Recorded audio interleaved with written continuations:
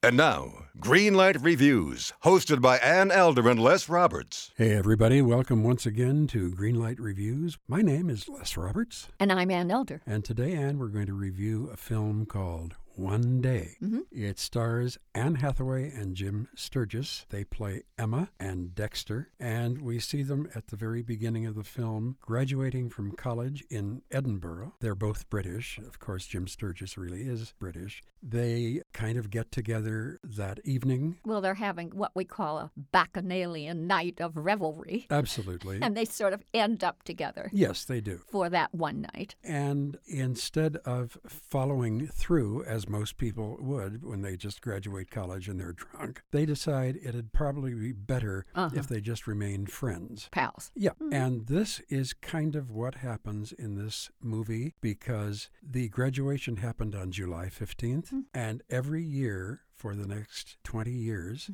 they get together on almost every July 15th. Actually, I think what happens is that we drop in on them every July 15th. Yes. Sometimes they're together and sometimes they're not. This is not Same Time Next Year, written by Bernard Slade, where the couple sit down and schedule a meeting every year. Right. That's a different premise. This is arbitrary. It just happens that every July 15th we see what's going on in their lives. Right. Same concept, but a different approach. And what happens, of course, as the years go by is they're obviously not the same people they were that graduated college at the beginning of the film. They change, sometimes not in a particularly good way. I wound up not liking the Dexter character, the Jim Sturgis character, very much. Well, I don't think you were supposed to. You know, I think what's interesting is that when we first meet them, Emma is working class, she's dowdy, but she's smart as a whip. And Dexter is upper class, good looking, and smart as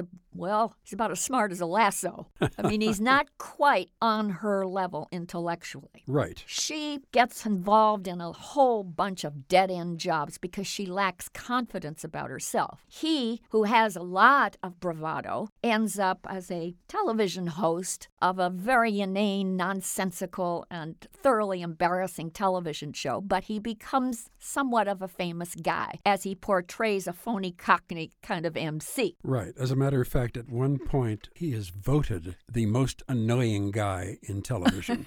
Right. Meantime, as I say, we peek in on their lives, almost like a reality show in a way, and we see how they're making choices in their lives and how they're transforming themselves, but not necessarily together. This is quite a bit different approach, I think, to a relationship picture. It's a movie about career moves, ups and downs. It's about taking on lovers and boyfriends and wives. It's about making terrible decisions that every human being is capable of making. It's about two very human being people, two very human, ordinary people in a way, Les. That's very true. Exploring their place in life. What does the world need them for, is what they keep saying to me. Who am I? Where is my place? And I think that that's the through line of this picture. And I thought it was a thoughtful and brilliant portrayal of ordinary human beings and what the real people go through, not quirky, offbeat, crazy, wacko types. There is one moment in this film that I love, and I will remember it for a long time, when they do get together on July 15th, somewhere halfway along the way in this film, and she hugs him in the street to say goodbye, and she says, "I love you so much, but I just don't like you anymore." That is a very touching moment to me. However, Anne, I didn't quite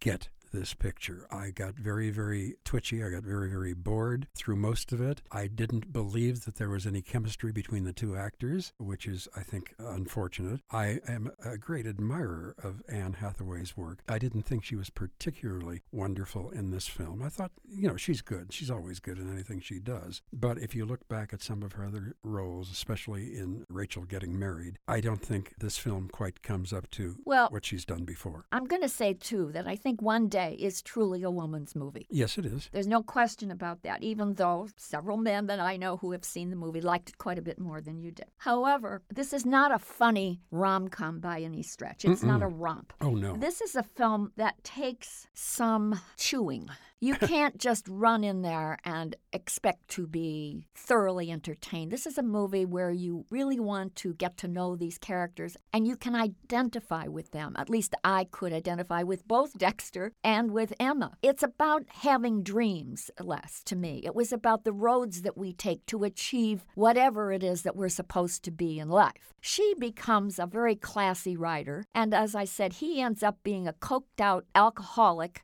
who eventually becomes a 30-something guy who finally has something he can be proud of. What is brilliant about the movie for me is that Anne Hathaway as Emma completes Dexter, who is imperfect. He needed her deeply. Well, I think that's very true. And I think that I'm in a part of my life now where I think that the woman that I have been with for some time has made me a much better person. I wasn't that bad to begin with, but you know what I'm saying. I do. I understand that. And I think that Anne Hathaway has the kind of magical charisma that we get to see in every movie that she makes. And just like in real life, I think Anne Hathaway enhances every co-star. I look back on her performance at the Oscars where she co-hosted with James Franco. She enhanced James Franco all over the place. Oh, very much so. And in this picture, you understand that she loved the imperfect Dexter for all of his imperfections and so on. And still in all, she found the goodness in him. I think this is one of the most beautiful pictures about real people. It's a kind of film that people complain that Hollywood just doesn't make them like that anymore. And here you have a movie about really wonderful, authentic people that I think should be seen by people in every age group. I think it's a great film for teenagers to see. I really think that should be shown in English classes because I think it's important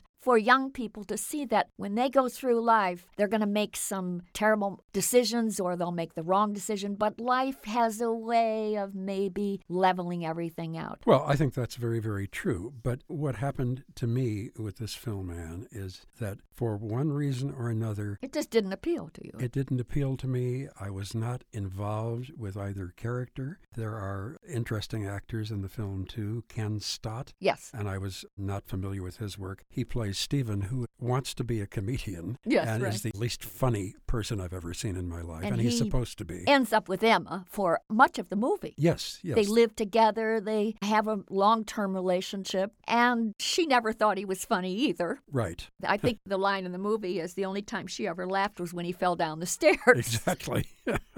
You know, I just thought there was something so appealing about seeing a film that had this kind of real feeling about it instead of some made-up, wacko characters. I really appreciated the fact that this wasn't silly and it wasn't frothy. Well, you know, and it wasn't inane. I can remember films like this where there were real people that were made back in the 40s and 50s and 60s even that I really enjoyed a lot. And they didn't particularly have to have a plot line. Boy gets girl, boy loses girl. These are character studies. Exactly. But for me, this didn't particularly work. Patricia Clarkson is in it, as she seems to be in every other movie She was I've seen. wonderful in this picture. She's very good. Very, very effective. She plays Dexter's mother, and she also had a British accent like Anne Hathaway. And I didn't really believe either of those accents, but that's okay. So for me, this is not as wonderful as I wanted it to be. It wasn't as romantic as I wanted it to be. Oh, and I thought it was all of those things Oh, and I know. more. When we talked on the phone, you were crying. You were so moved. Was crying deeply throughout the movie. It was written and adapted by the author for the screen by David Nichols from his bestseller, and it was directed by Lone Scherfig, who also gave us the movie An Education, which I loved a lot. We loved that one a lot. For me, One Day is a movie that I will want to replay day after day. Green light for me all the way for one day. I'm not going to give it a green light, Anne. Okay. I'm not going to watch it day after day. I don't know if I'll ever watch it again. I don't think it's in any way, shape, or form a bad film. It's just a film that, for me, never caught fire. And so I'm giving it a yellow light. Okay. You heartless beast. Yes, I am. I'm in a bad mood this morning. I woke up with a hangnail. What are you going to do? So, a green light and a yellow light for one day. We'll come back and review another film very, very shortly. We certainly hope you will be back here with us. Until then, I'm Les Roberts. I'm Ann Elder. And I hope whether it's July 15th or any other day, you're going to have a great time, as we do, at the movies.